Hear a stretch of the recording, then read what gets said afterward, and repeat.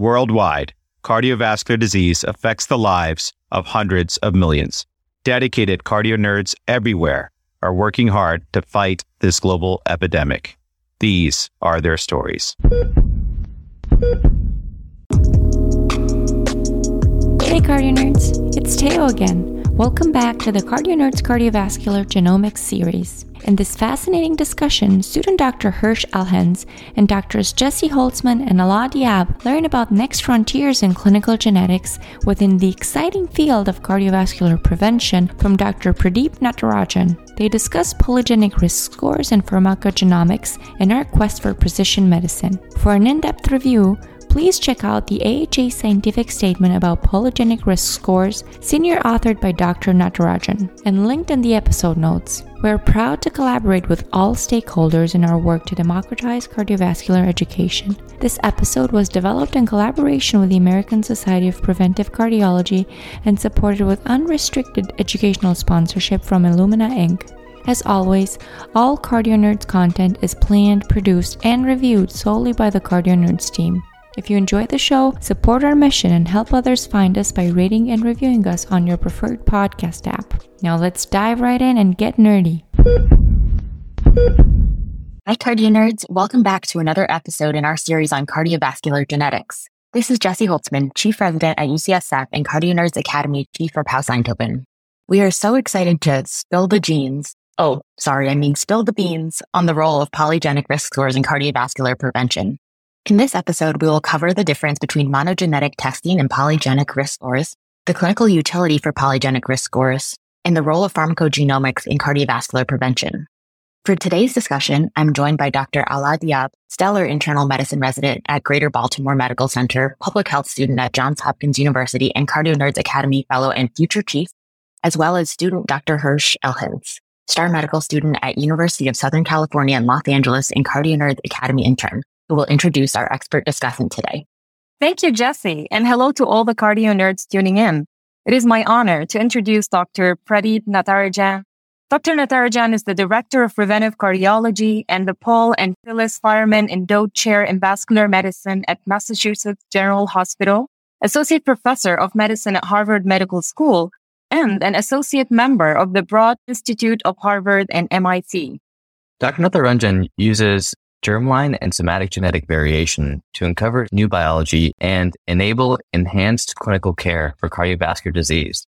He leads several large research efforts to use genetic epidemiology and large-scale sequencing studies to better understand cardiovascular disease in the context of prevention. In addition, he was a senior author on the recent AHA scientific statement on polygenic risk scores for cardiovascular disease.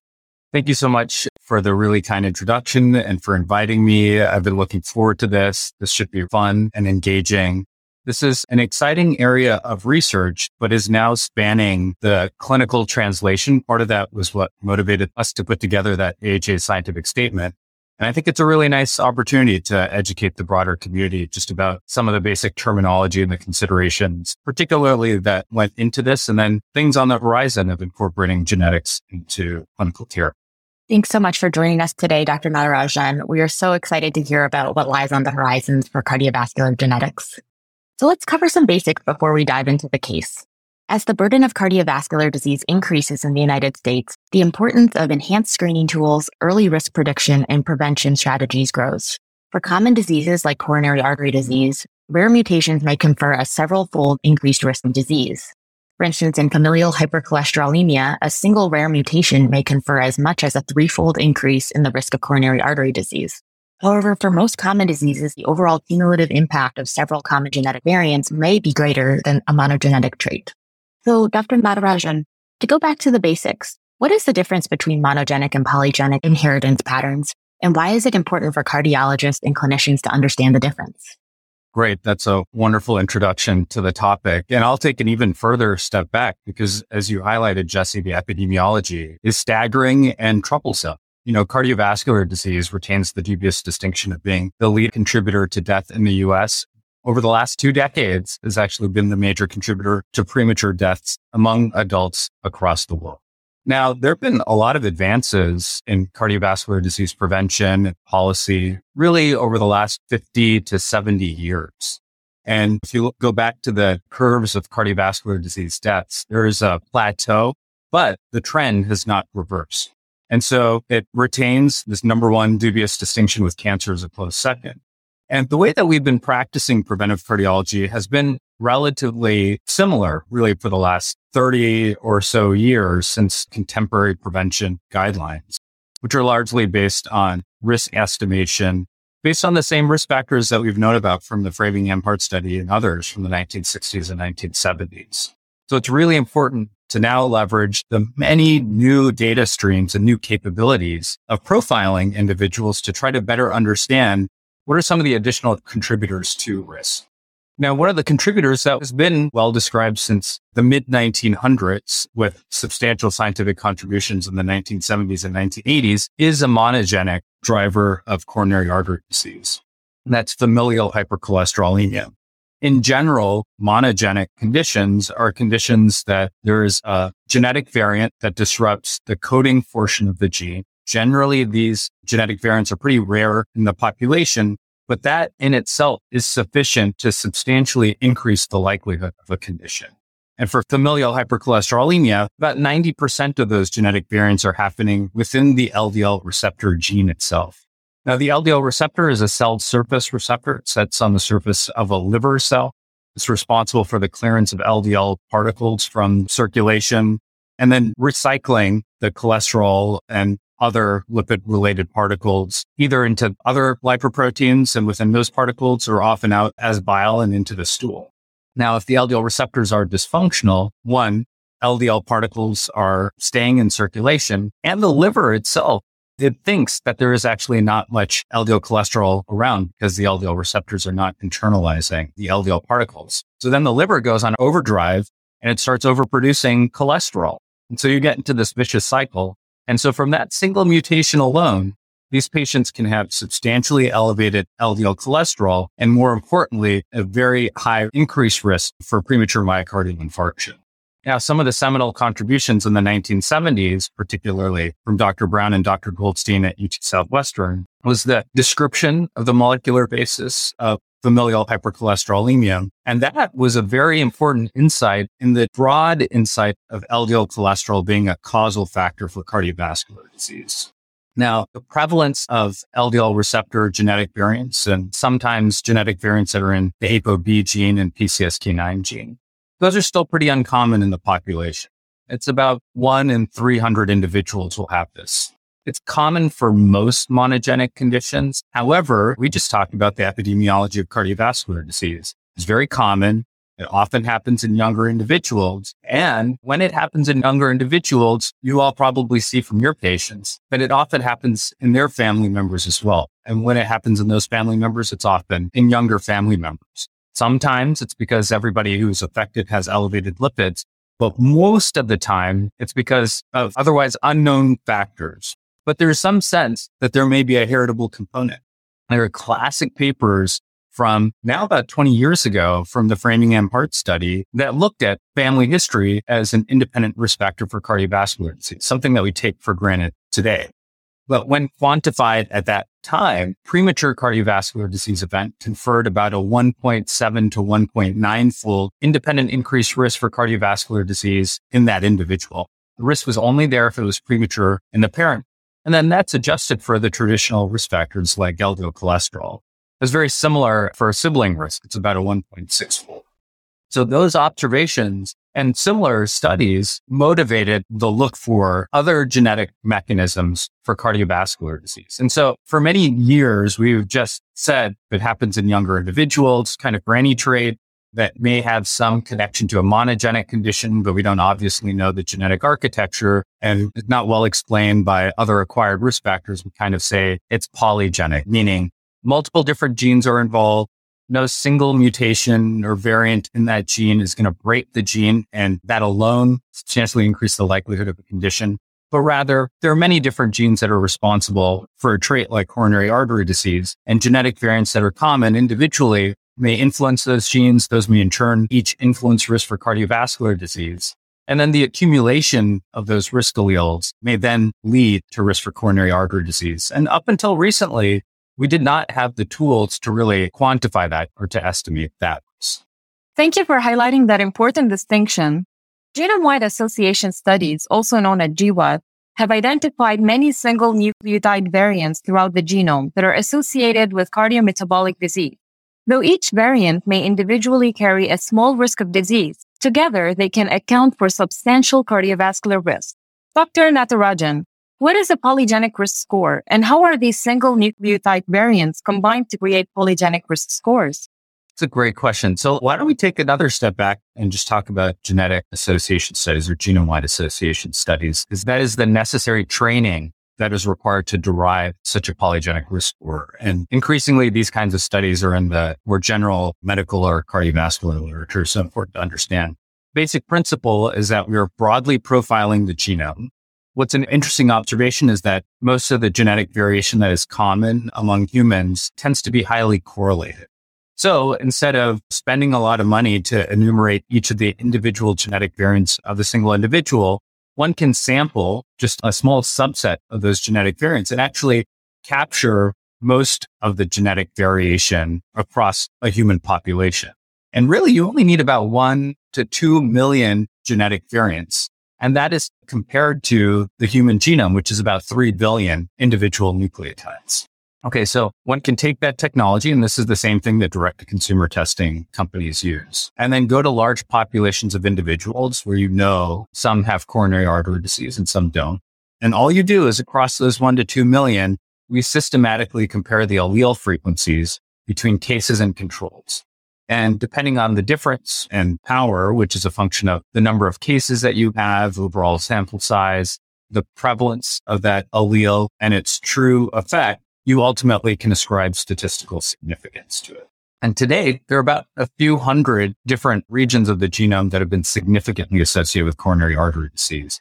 The majority of them actually do not also associate with traditional cardiovascular disease risk factors. And so it is challenging to unpack why those are influencing coronary artery disease, but it really highlights that we have a lot to learn. A power of doing these analyses, unlike the traditional biomarker analyses that many of us also do, is that these features are present from birth through death, and they are static features.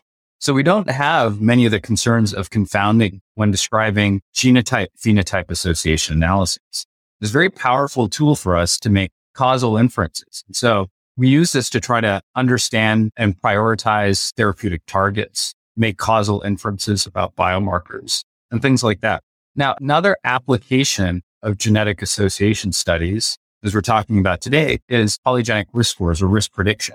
Now, without even understanding the mechanisms of all of those alleles, one can take that information in totality and then look at individuals who are similarly profiled to try to estimate risk.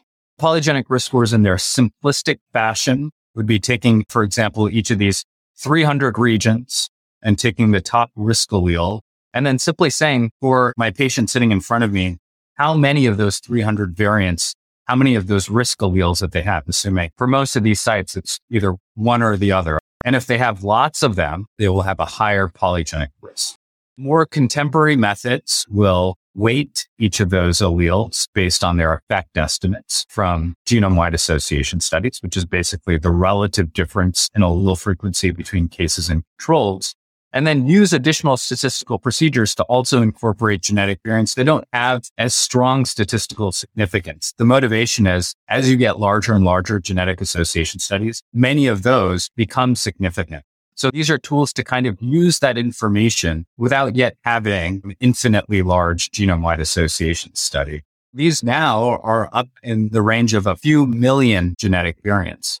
And so we basically have a list of alleles, a list of their effects, how much we think they each individually increase risk for coronary artery disease, and then can genotype individuals for the same alleles, and then calculate their risk, and then actually provide a number. There are some important considerations as it relates to genetic ancestry, because these scores do perform differently by ancestry, largely based on the training data that they were derived. Much of the initial investment for genotyping have been in largely Eurocentric populations, so they perform maximally in individuals of European ancestry. But over the last decade, there have been substantial efforts in genetically profiling non-European individuals as well, too. But that's the basic gist. Great. Thank you so much. So to summarize, polygenic risk scores are the weighted sum of the risk conferred by multiple single nucleotide variants for a specific disease process. And this is in contrast to some of the monogenic risk variants that we talked about, like mutations in the LDL receptor, apolipoprotein B, or PCSK9, that individually confer significant risk for a disease process like coronary artery disease. Something that I'm curious about is we talked about how the human genome has 3 billion base pairs, but we're looking at on the order of 1 to 2 million nucleotide variants. This is a ton of data. So how is all of this large-scale genetic data collected and stored? The data is increasingly complex and it's increasingly dense. So the technologies I talked about, the genome-wide association studies, these are largely based on pre-selected variants on arrays. Now we're increasingly using whole genome sequencing where we can enumerate the difference of each of these 3 billion genetic variants and then simultaneously try to identify Mendelian drivers or monogenic drivers of disease as well too. And the data for a given individual substantially increases in complexity. And we have not even talked about the other downstream molecular features that we are now able to profile at scale, like transcriptomics, RNA, proteomics, protein, and metabolomics, metabolites. How all of these will be used together for an individual patient is yet to be determined. Most of molecular data that is generated at massive scale has been genomics.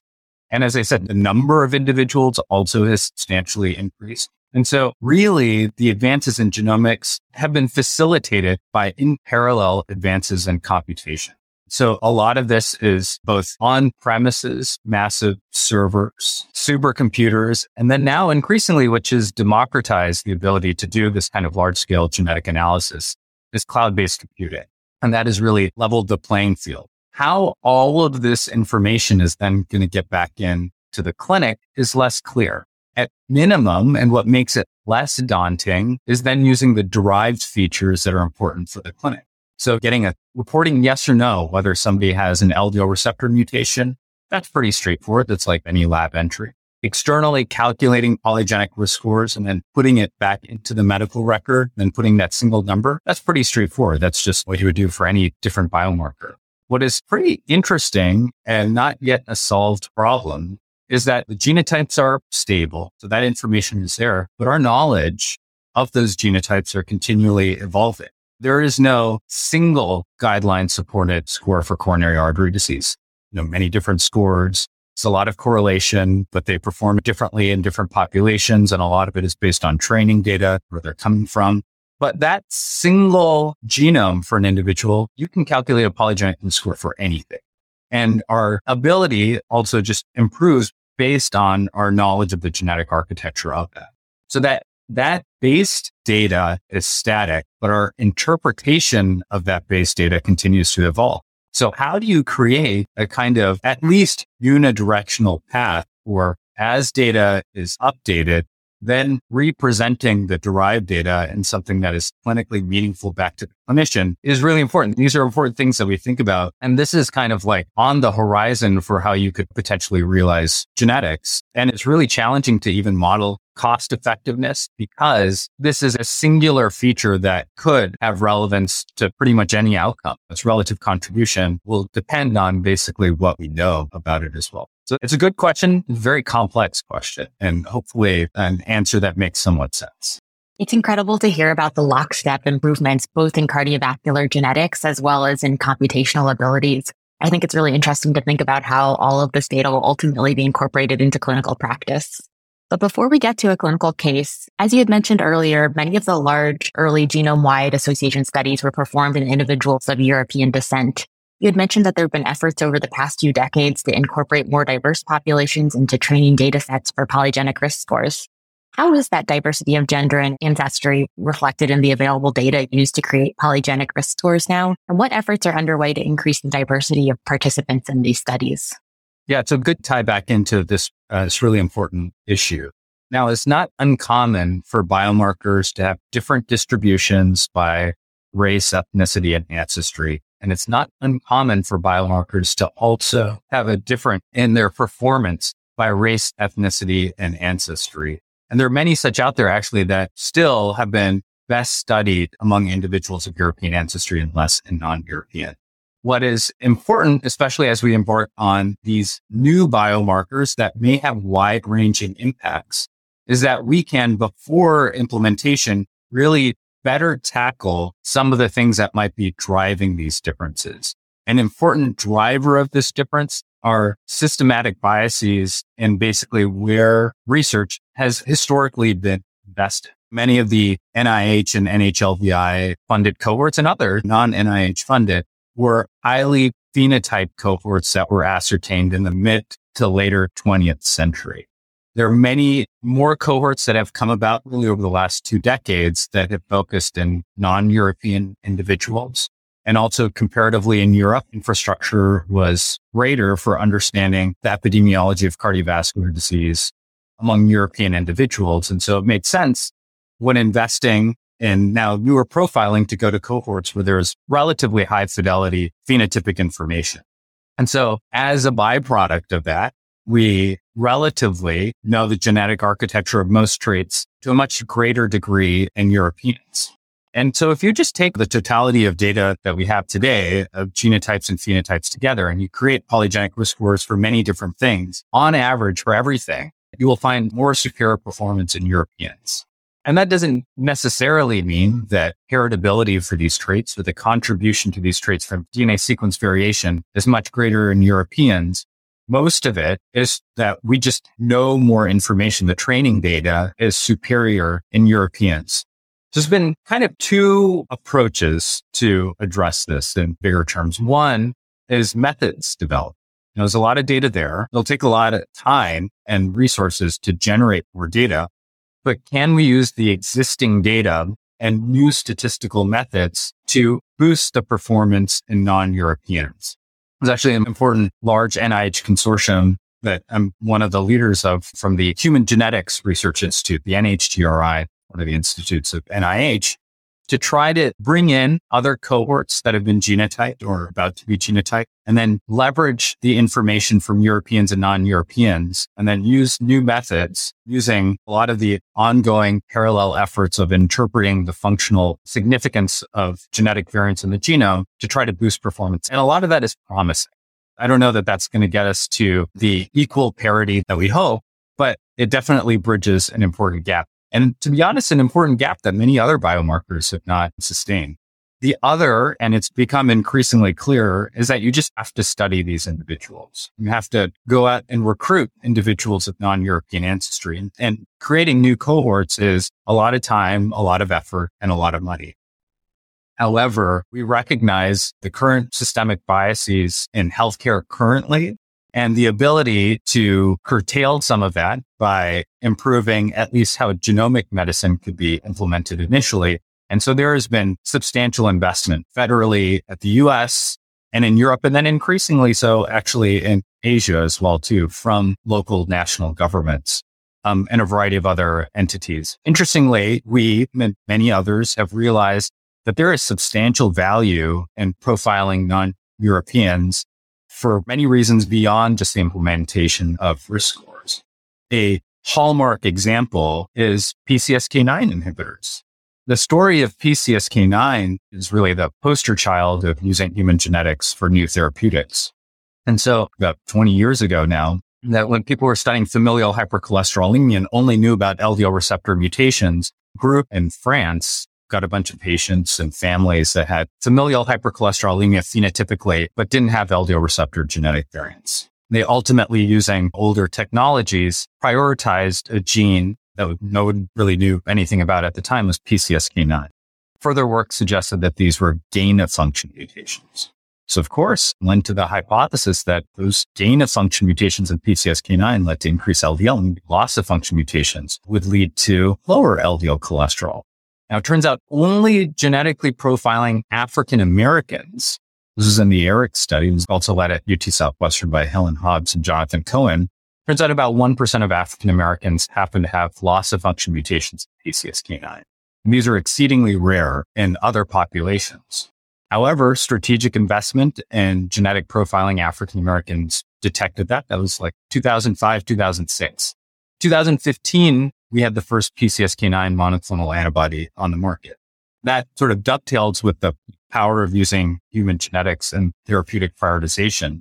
So because of that, and then we've done actually a lot of work in South Asia, particularly in Pakistan, and discovering new drug targets, there has been substantial investment from the pharmaceutical and biotech industry in the profiling of non-Europeans. And so there has been, substantial acceleration of this over the last 5 to 10 years. The federal effort at the U.S. is called the All of Us program. This was President Obama's precision medicine initiative. This is like the Framingham study of this millennium that aims to get about 1 million individuals more adequately representative of the U.S. So there is a lot that's going on. And I'm encouraged by the progress, and these efforts, at least based on research studies that we've done, suggest that they are really helping. Wow, it's great to hear about the substantial efforts to improve the performance of risk scores in individuals of non-European descent through both statistical methods and enrollment of more diverse populations. Dr. Natarajan, I was hoping to tell you about a case that I saw last week at the CardioNerds Prevention Clinic. Our patient, Jeannie Was, is a 41-year-old woman with a history of class 2 obesity, prediabetes with an A1C of 6.1%, and hypothyroidism, who presents to discuss ways to prevent her long-term health. Her mother has type 2 diabetes and had a stroke at age 63, while her father had a myocardial infarction at age 52. Her most recent lipid profile was notable for total cholesterol of 189, LDL of 112, HDL 55, triglycerides of 125. Her blood pressure today is 132/79. Overall, she has been feeling well, but is hoping to discuss ways to prevent the development of heart disease down the line. In addition to routine lifestyle modification counseling, including weight management recommendations, how might you use a polygenic risk score for Ms. Jeannie Was to assess her risk of cardiovascular disease?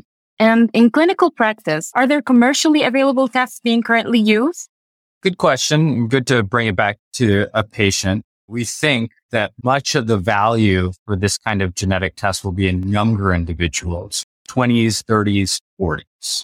This is an interesting case because I definitely would not discount the lifestyle modification. In fact, most of that initial visit will probably focus on lifestyle modification.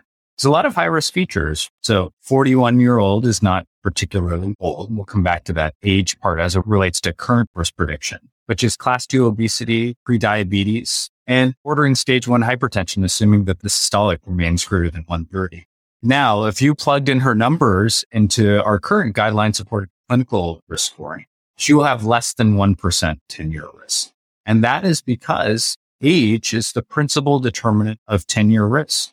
Actually, it's really hard to be better than age as a risk predictor. There's actually a pretty good argument of just using age alone because the other risk factors don't change that much. That's a clinical challenge, particularly for younger individuals. So identifying the individuals that you want to invest early in, we simply don't have the tools. Now, if you put her number on the website for risk calculator, they also give a lifetime risk estimate that is pretty high of 27%. And that's because she has an accumulation of these high risk features. The absence of those features bring her down to 8%. And that is why I would not discount for this particular patient the lifestyle modification, because I think it will play an important role. The interesting thing of the prediabetes in her and the diabetes in her mom, and also sustaining a premature cerebrovascular event, also makes you wonder about the heritable basis of diabetes in her family and whether you would want to treat that as a risk factor even more aggressively than lifestyle modification. As I said, one can use the exact same genome-wide information to calculate risk scores for anything. And indeed, there are polygenic risk scores for type 2 diabetes as well that also perform very well. What is interesting about diabetes is that at least in many of the training data sets, there are a lot of different features that get at various different molecular aspects of diabetes. And in comparison, there's been a lot of profiling of those alleles to get at different pathophysiologies that you can capture from type 2 diabetes associated alleles that may actually influence how you would manage that patient. Now that needs to better be demonstrated prospectively, but actually I have been much more impressed and excited about those methods for diabetes polygenic risk scores. Before talking about separate heart disease risks, type 2 diabetes polygenic risk score may be something that we're thinking about in this patient, particularly if there's some challenges in lifestyle modification to address the hemoglobin A1C and the obesity. Now there is the note of, for the father also having a premature event. And for the father's myocardial infarction at age 52, would be interesting to see what the risk factors were for her father. And if it was similar risk factors that she has now or the absence of risk factors. And the absence of risk factors would say maybe there is some other yet unphenotyped risk for her that may put her at risk just as it did for her father, particularly if he had otherwise clinically unrecognized risk before he had his myocardial infarction at the age of 52. This may be when one is starting to think about polygenic risk scores. We are using the family history to try to interpret the utility of genetic testing, but there are two important points. One is that the polygenic risk scores, at least as it relates to heart disease, polygenic risk scores in family history are additive features. They are correlated. Generally, people who have a family history of heart disease, particularly premature heart disease, tend to have higher polygenic risk scores. But there are many individuals who don't report a family history of heart disease, but individually have a high future risk for cardiovascular disease. And a lot of that is because we understand a lot about the risk factors of heart disease. Many people are placed on statins and are attuned to their risk. So the family history is a very coarse barometer of heritable risk. And then number two, there are actually a lot of disparities in the interpretation of family history. We've done actually a lot of work on this, that there are a variety of socio-demographic factors that predict who knows their family history. And that family history alone should not be the gatekeeper for whether you should do or do not do genetic testing. Okay, so that aside, so one thing that we have here is the lipids. Obviously, we take that for granted, and that's for risk prediction. And folks may or may not know that there is a recommendation to do screening lipids in the 20s. And that's largely to find severe hypercholesterolemia. And that alone is sufficient to recommend a statin beyond lifestyle modification. Now, she doesn't have that, but she has at some point undergone screening lipids.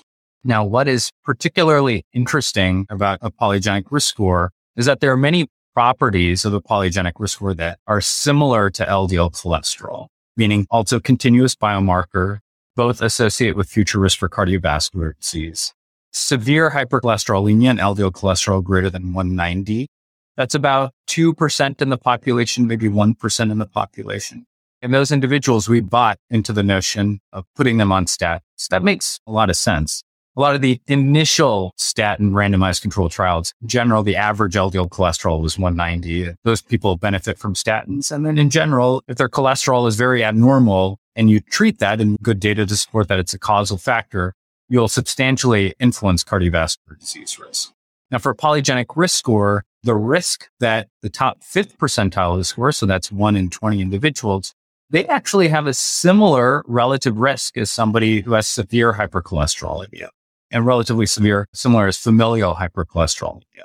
So more individuals actually not detected by the LDL cholesterol at all. They have modest increase in LDL cholesterol. Modest is in like 4 or 5 milligrams per deciliter. So not perceptible just based on the lipids themselves. So those individuals have a similar risk model. What is also pretty neat and then very surprising, because no one really expected this, is if you go to a handful of these completed stat clinical trials that have been broadly genotyped and then just calculate polygenic risk scores and then do exploratory subgroup analyses, like anyone would do a subgroup analysis after a completed clinical trial. Now, the individuals with high polygenic risk score benefit more from a stat.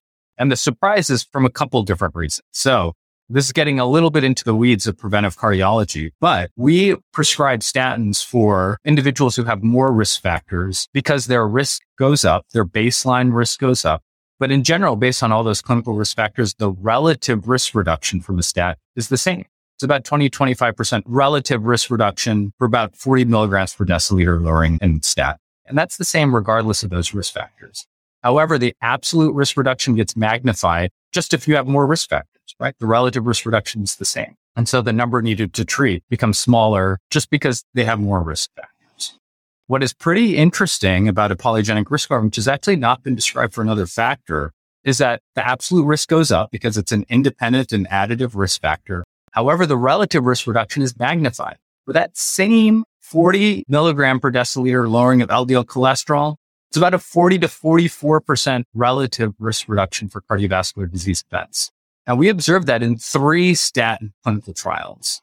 And just a couple of years ago, actually it was reported in both of the PCSK9 monoclonal antibody trials, suggesting that this is an important strategy, LDL cholesterol lowering, to prevent future events for patients with high polygenic risk. In the end, our patients are interested in risk, but in the end, they want to know if you prescribe a therapy, are they more likely to benefit?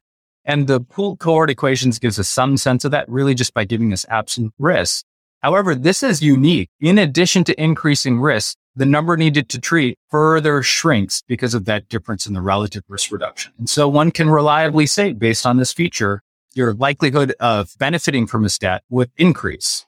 And this is a really important concept because in preventive cardiology and shared decision-making, it's kind of synthesizing and capturing risk in a way that makes sense, but in a way that is sort of more clinically relevant. Because in the end, we're just not prognosticians. We do a lot of work in trying to identify things that heighten risk, but we do that for the purposes of changing management. And ideally, the management that you recommend in the clinical prognosis improves based on that management. And so we hope to move away from a pure risk prediction to really therapeutic prediction. And that's hard to do because you can't really do that only with observational data sets. There's a lot of confounding by indication. You can't just do it based on how medicines were prescribed. One has to go within the randomized controlled trials. And the trialists and the pharmaceutical industry, they recognize that there is substantial value in understanding these things. And so now, pretty much as part of the consent for any randomized controlled trial these days, cardiovascular disease, there is a parallel consent for genetic analyses as well. And so this is just scratching the surface because there to date haven't been as many. And so I think we'll better understand how to understand treatment based on genetic risk factors in the future. And then the last part of the question was, are there commercially available tests that are available in clinical practice? So this is a little complicated. This is part of the motivation for doing this scientific statement because it is increasingly coming into the clinic through non-conventional means. Basically, two principal non-conventional means. One is direct-to-consumer genetic testing. As I said, it's all the same technology that is used. Increasingly so, this information is displayed back. So far, a polygenic risk score through a direct-to-consumer testing company that is basically ordered by a patient and paid for by a patient is not FDA cleared. There are actually some genetic tests and genetic information that are provided back from direct-to-consumer testing companies, almost exclusively at this point, 23andMe, that are FDA cleared, some on the pharmacogenomic side and some on the carrier side, meaning that if that test was returned back, there is no need to separately perform a physician-ordered test, and that is suitable and reliable for FDA. The other is that increasingly to understand the clinical utility of these polygenic risk scores, many of this information is being returned back to patients because biobanks that are part of healthcare systems like ours, Mass General Brigham and others, are increasingly growing in massive size and then doing prospective research. And so researchers like me and others are returning polygenic risk scores back to research participants. We're providing some guidance, but in the end, those patients are coming back to their doctors and saying, hey, this is what I've been told. How do I interpret this? So really just based on those two things, those were important for us to better synthesize the data that's out there and really highlight what are the potential opportunities for that. I've been talking about means of getting back this information that are not necessarily clinical tests. However, in most biobanks that are doing these return of results polygenic risk scores, there is usually some local laboratory derived test that is clinically appropriate that they can return that information. And then actually also part of the All of Us National Biobank, polygenic risk scores are being returned. And that is also being done and has been collected in a clinical appropriate manner for clinical testing and is being returned as a clinical test. So that is sufficient to use. They're partnering with a company called Color Genomics. Now, these companies like Color, there's a couple others, they're all developing laboratory-derived tests that physicians can order. Many of these testing companies have been a little bit delayed because of COVID, but there was one actually that was recently announced. It's a company, not a US-based company called Allelica, and they have partnered with a US-based diagnostics company called Boston Heart Diagnostics, based in Massachusetts, but they do a lot of advanced lipid testing and others. But through them, one can actually order as a physician a clinically appropriate polygenic risk score. And so many patients, when they are getting this information, particularly through direct-to-consumer testing, that is the next appropriate step, such that you're using a clinically appropriate test. And I mentioned these names, I have no endorsement or financial relationship with these companies, and there will be others. And I'm sure there are others that I'm not aware of. But because it's a little bit early, importantly to recognize what is the authorization that they have, what is their approach, what are they citing, just because it's early days. And the reporting is also important too. What does the report look like? So if you ask me this question in a year, I think there will actually be more options than there are today, but it's rapidly evolving.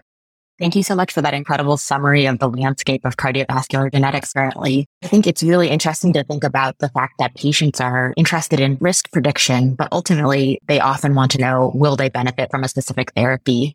It makes a lot of sense to think about how do we synthesize and capture risk in a way that makes sense to patients? And therefore, how do we move forward with risk prediction and therapeutic prediction? And I love the point that you brought up as well about direct-to-consumer testing and physician-ordered testing and what that reporting looks like to patients. I think a lot of this work is ultimately boiling down to how do we report the findings of these tests to our patients in a way that's clinically meaningful, both for physicians as well as for patients themselves. I'm so curious as to, on a day-to-day basis in your own clinic, Dr. Natarajan, how do you incorporate polygenic risk scores and what are scenarios where you're actually ordering these on a day-to-day basis?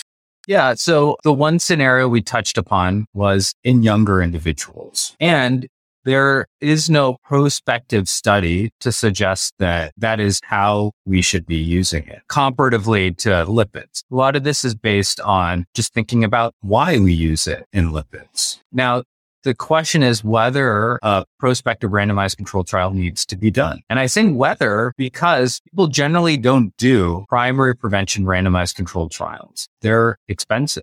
They require a lot of individuals because relative to individuals who have coronary artery disease, those who don't have lower event rates. And so you need just many, many more individuals. It is a significantly larger market. However, it's a significantly larger investment. However, I think as our therapeutic hypotheses are refined and our ability to phenotype individuals for those is easier and cheaper, and then also there are all these biobanks and direct-to-consumer testing data sets, I think it's increasingly feasible. And there are actually efforts to do these prospective randomized controlled trials largely in the UK, partnership between the NHS and other companies. Even if you just look at the pooled cohort equations that we use that's in our guideline, there's been no randomized controlled trial that suggests that that's what we do. It makes sense. It's based on secondary analyses of randomized controlled trial data and others. And you mentioned risk enhancers. There's no randomized controlled trial that says that we need to use that. So I think as we think about harmonization, if we're able to harmonize based on evidence that we use for other things, that seems responsible. However, if we're invoking new therapeutic paradigms and also new therapeutics, obviously, then we need to do these randomized controlled trials. And it's a mix of inferring efficacy as well as safety. So if we're talking about polygenic risk scores for coronary artery disease, we talked about diabetes, but you could also do this for AFib. There are actually very good AFib polygenic risk scores me and others have developed. However, somebody that has high polygenic risk for AFib but doesn't have AFib probably would not recommend a blood thinner, because they're maybe efficacious. However, for somebody who doesn't have AFib, they're at higher risk ultimately for getting AFib based on high polygenic risk, but there's going to be a lot of people who don't. And you'll put a lot of people at risk for bleeding. For CAD polygenic risk scores, we're largely at this point talking about statins. But there are other more expensive medicines, and then the side effect or the downside is cost. And then you'd have to think maybe for something like that, you have to do a prospective randomized controlled trial. In the end, especially with younger patients, it's a complex conversation because if you're recommending preventive pharmacotherapies, it largely becomes a lifelong medicine. And people have to have confidence in your interpretation of the literature and their interpretation and your synthesis of the literature as it applies to them. Because if they never had an event, either you made the spot on recommendation or what you recommended didn't work because they weren't going to have an event at all in the end. So again, as Jesse, as you said, a lot of this is how do you communicate the information? How do you convince yourself and then align also with the patient's motivations as well? And I think if one draws parallels to how we're treating patients today, I think that is very reasonable and responsible. But again, part of this is the shared decision making. So again, we touched upon this younger folks, but as you mentioned the word risk enhancer, this is kind of the scope for using novel biomarkers in the clinic that upclassify risk beyond traditional risk factors. As I said, age is this is the best for predicting 10-year risk. And if you look at the performance of each of the individual risk factors on how they improve prognosis beyond age, it's pretty trivial. It's pretty small. However, each of those individual risk factors we recognize as causal factors individually. And then if you address those causal factors, you'll also be able to address the attributable risk for each of those risk factors. But what that means is that it's actually really hard for even new biomarkers to outperform this as well. At best, they'll be at best as those risk factors. So because statins are cheap, because they're safe, we allow for a pretty large denominator of people who are eligible. That's 10-year risk of basically borderline risk and above. As we said, the younger individuals, very, very hard to get to borderline risk. But once you're solidly in middle age, these scores are pretty reasonable. And they largely by design overestimate risk. So they create a larger pool. What changed between 2013, the prior iteration of these cholesterol guidelines, and 2018 was better incorporation of shared decision-making through the incorporation of this new term, risk-enhancing factors or risk enhancers. These are additional factors that have been shown to associate with an increased risk for cardiovascular disease by about 1.5 to 2-fold. And these are novel biomarkers like Lp(a). These are not novel history factors like family history, ApoB, if it's there, and ADIs. Just saying that if there is an accumulation of these additional factors that upclassify risk, we're not providing numbers to them, but that might help support for that individual shared decision-making. I recall very vividly in 2018 when that sort of new paradigm was announced and just trying to understand what is the bar to make it on that list. And it basically is that, the 1.5 to 2-fold. And then it's also something that is obtainable. It's not some esoteric thing that's out there. So polygenic risk scores, if you look at individuals who are in the top 20th percentile, that's 1 in 5. They have a fold risk of about 1.5 to 2-fold, identical to the other risk enhancing factors. And as we talked about, it's not so much an esoteric test to have. So we recently, as in a couple of years ago, looked at a few geographically distinct biobanks of individuals where you start to think about using risk enhancing factors, this sort of borderline to intermediate risk range. We looked at ours at Mass General Brigham, Penn, and BioMe, and they're all actually pretty ancestrally different. Our biobank is about 85% European ancestry. At Penn, it's about 50% African ancestry. And at BioMe, that's Mount Sinai's biobank. That's about 70+% of Hispanic ethnicity. And all of those actually distinct biobanks, the polygenic risk score performed pretty similarly. Despite experts at these tertiary, quaternary academic medical centers, it was an obvious risk signal that was there. A lot of patients who are between borderline and intermediate risk are obviously already getting stat prescriptions. But if we looked at the numbers in total, those who are among people who don't have cardiovascular disease, who are borderline to intermediate risk, not on a statin, and have a polygenic risk score in the top 20th percentile, similar risk characteristics of other risk enhancing factors, in totality, that represented about 4% of primary prevention patients for whom, if you had this information, you would newly recommend a stat because they're not already on it within that yet. So I think there is scope for it there within that paradigm as well. So these are the current approaches. And then, as I said, we have many other interesting hypotheses. I'm thinking about other new meds that are out there, and that's going to require more work. But in my mind, this is not science fiction, and it's a rapidly evolving field. Thank you so much for that really incredible clinically relevant discussion. It sounds like our patient, Ms. Jeannie Wass, is going to get the finest care thanks to your expert consultation. I wanted to wrap up by coming back to something we had previously mentioned about the role of cardiovascular genetics in therapeutic prediction. And, it sounds like we're still early on in understanding the full range of clinical implications of these polygenic risk scores. And we talked about how when thinking about risk, it's important to weigh the efficacy versus potential harm versus logistical barriers. And then, of course, also equity associated with implementation of these scores. But how does this genetic variation influence management? Specifically, one area that we haven't touched upon yet is pharmacogenomics. And for all the cardio nerds out there, what is pharmacogenomics and what are examples of how we implement pharmacogenomics in the field of cardiology? So great segue into pharmacogenomics. And this is where we hope genetics is broadly used. So pharmacogenomics is basically using genetics to influence the pharmacology to optimize efficacy and optimize safety, decrease risk of side effects. And these studies historically have been really hard to do because most clinical trials are not broadly genotyped. One, people actually don't want to have consents for genetic studies because it's an additional question and some patients may not want it. And so they may actually opt out of the trial. So it decreases the efficiency of a clinical trial. So historically, people just don't ask. And then it costs money. It costs money to isolate DNA and then do genetic analyses as well too. And then the third part, which is kind of important consideration, is that when clinical trials are reported and are positive, most companies are there to make their shareholders happy. They're not interested in slicing and dicing who would benefit more from their therapy. So there have been a lot of challenges practically in just advancing that aspect. And the clinical trials compared to our large-scale discovery trials, pretty small. The average cardiovascular clinical trial, at least for coronary artery disease and heart failure as well, about 5,000, maybe upwards of 10,000.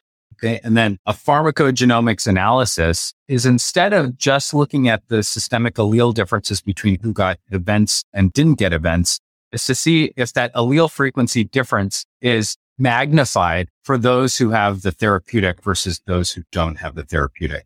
So even across that number, because it's basically an interaction analysis, the power is pretty modest.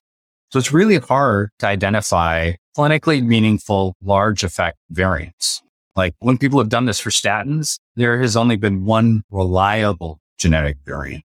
And that's compared to one of the leads of the largest lipids genetics consortium in the world. We had a paper of 1.6 million, and there are hundreds of genetic regions that are associated. And we're able to come up with pretty well-performing polygenic risk scores for lipids. But if you have just one genetic variant that predicts that effect, that's really hard to come up with a polygenic risk score for statin response. Undoubtedly, there is a polygenic mechanism. It's just that we don't have the training data to do that. That aside, actually, that one variant, one can actually go through multiple different entities to get genotype. And some of the direct-to-consumer testing companies have it. However, in general, these common variants in isolation don't have very good predictive capabilities. And so I worry about their use for patients where statins are indicated and they have this very, very modest effect. Individual common variants that affect risk are basically 1.1 to 1.2 fold risk max generally. So that's pretty small relative risk. So that shouldn't be used to withhold statin. What is that interaction that we saw with coronary artery disease polygenic risk score? That is a pharmacogenomic response that was not trained based on a randomized controlled trial. That was kind of a surprising finding. However, motivated based on that, we are developing and implementing new methods based on population-based data and then training based on randomized controlled trial data. In general, for many therapies with statins and PCSK9 monoclonal antibodies as the exception, if you develop predictive models in one randomized controlled trial, ideally you have another where you can validate that finding. So one, that often isn't done. And number two, if it is done, it's done by a different group of people and different manufacturers. So logistically, it's really hard to do this, but I think people have seen the value and the evolving paradigms that we'll see more of this. Some of the earliest examples of coronary artery disease pharmacogenomics was led based on just what we anticipate based on pharmacology and drug metabolism. This comes from analyses of clopidogrel, where clopidogrel, as you all know, is a prodrug, meaning it's inactive, and then it gets activated through a variety of enzymes. CYP2C19 is the most important for the activation of clopidogrel to its active metabolite. And focused analyses of CYP2C19 found that there was actually alleles within those clinical trials that predicted adverse outcomes among patients who were getting clopidogrel and who were otherwise getting stents or MIs, lending to the hypothesis that these could be important pharmacogenomic alleles. And the effects are pretty large because this is a key feature to whether clopidogrel would work in you. And it turns out there are two pretty common genetic variants that are in CYP2C19. Common as in the allele frequency is about 20% in non-Asians. And then among East and South Asians, it's about 40%. And these are people who are the intermediate metabolizers because they have loss of function mutations in CYP2C19. The poor metabolizers is about 2% in non-Asians and about 10% Asians. And people have tried to do prospective randomized controlled trials of tailoring P2Y12 inhibitors based on the presence of one or two alleles, being heterozygous or homozygous. For among patients who are largely ACS patients, it's generally those who are getting PCI. And in general, what they have found is that the times that ticagrelor or prasugrel are superior to clopidogrel is almost only in the instance where somebody actually has a loss of function mutation in CYP2C19. And when there is no loss of function mutation in CYP2C19 among those patients, clopidogrel performs pretty similar to ticagrelor and prasugrel. Now, surprisingly, interestingly, there is no difference in bleeding between the two. I think that is where it would be much more compelling if you showed that there was optimization based on efficacy and then also in bleeding, because that is often the consideration these days between clopidogrel versus non-clopidogrel P2Y12 inhibitors. But, the trials are not super big, even when they pool data together. So there could be some power assessments. And even though ticagrelor and prasugrel are generic, they're not free. I mean, all of you guys who are on the wards are still doing prior authorizations for those as well, too. So increasingly, people are thinking about it. It's a little bit odd because there has been an FDA black box warning for about 10 years on clopidogrel based on if one has a CYP2C19 loss of function mutation.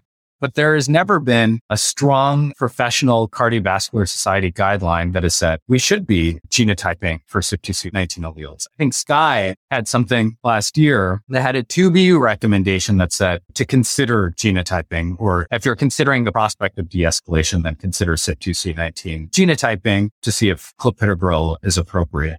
So I think this is something that we should be thinking about more. I'm probably even more compelled if it would help distinguish bleeding risk, because that is often the consideration between the two. But a lot of it right now is provider heterogeneity. But this is just one such example. But this is where it's pretty powerful, where you can see differences in a therapeutic effect by genotype and the importance of correspondingly then doing the prospective trials, which have been done after the initial observations in the initial TIMI trials of these P2Y12 inhibitors. And so we hope, based on this kind of paradigm of single alleles or these two alleles, to do something more with polygenic risk scores. And that, I think, will happen over the next few years. Dr. Natarajan, wow, thank you. This has been phenomenal. We cannot thank you enough for joining us today to discuss the cutting edge of cardiovascular genetics and polygenic risk scores. We've covered a lot of ground today, including the difference between monogenic versus polygenic inheritance patterns, how polygenic risk scores are created, the clinical utility of polygenic risk scores, and potential utility of pharmacogenomics. What a whirlwind tour. Before we wrap it up, Dr. Natarajan, what makes your heart flutter about cardiovascular prevention? So I am really interested in trying to identify the features that one can recommend specific medicines based on those features. That's not a new concept in prevention. As I said, we do that for high blood pressure, high blood cholesterol, and high blood glucose and smoking. But the paradigms beyond that have not changed for like half a century. Polygenic risk score, there is some suggestion that based on that, maybe there's a better response to cholesterol. Nobody has really looked in the other trials, and maybe there are other ways, or maybe there are different subsets of polygenic risk scores and combinations of scores that can better identify these new sort of pharmacogenomic scores where we're not exclusively tied to risk prediction. Again, same thing that we've done for 50, 70 years. We haven't covered any of this, and this is entirely another session, is that we've discovered pretty exciting new genomic models of aging. Acquired mutations related to age is a well-described cancer model. And over the last 5 years, we've described that it actually is a really important contributor to age-associated cardiovascular disease. And the mechanisms are related to key pathways and inflammation. And we've done analyses in humans and mice, and then looked also in anti-inflammatory randomized controlled trials for cardiovascular disease. And these are therapies that are not currently out in the clinic. But this is an example where you have a molecular feature. This is not common among middle-aged adults. It's like 1 to 2%. However, you would identify those individuals and then treat them with a therapy that you would not consider in any other context. And genetics is not going to be the only feature that we identify these things for. But as there have been substantial advances in just characterizing inter-individual variation, the molecular level, and also how we interface in the world, I'm really excited and optimistic about what we're going to be able to do over the next 10 years.